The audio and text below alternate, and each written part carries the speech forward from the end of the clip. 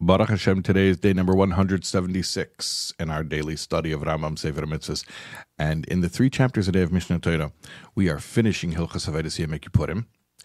You're going to say, hold on, you just started Hilchos Avodas Yom Kippurim yesterday. Yeah, there's 5 chapters in that section. So we're finishing today with chapters 4 and 5 of those halachas. And we're starting Hilchos Me'ilah, which roughly translated means misappropriation. You'll find out more about that, God willing, soon.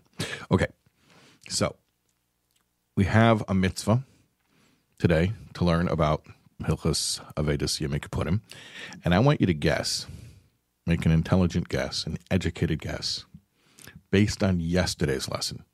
Do you remember yesterday's lesson? And if you don't remember it, maybe go back and listen to it, and then you can come back to here and answer this question. Okay, here's the question. Do you want to guess what the mitzvah is today that corresponds to the final chapters of Hilchos Yom Kippurim? If you guessed that it's the same mitzvah from yesterday, you are right. And for those of you who didn't guess that, I'll explain the reasoning that those who did guess it used.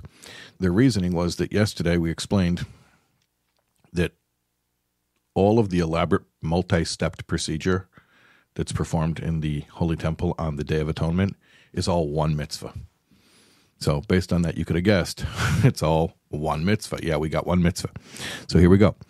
Positive Commandment 49, a repeat of yesterday, is the Yom Kippur service, Avodas Yom Kippur.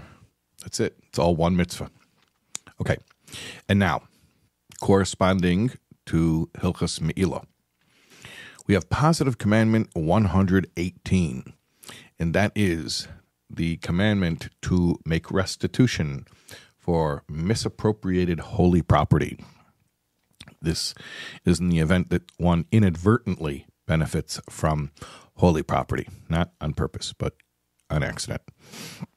If he benefits from sanctified objects or eats holy food, such as truma, remember we learned about truma, so he has to replace the value of what he ate or benefited from and add an additional fifth.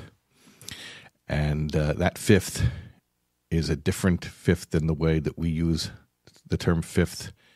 We think of a fifth as 20%, but this fifth is actually 25% because it has to be a fifth, not of the initial amount, but of the total amount after the restitution was made.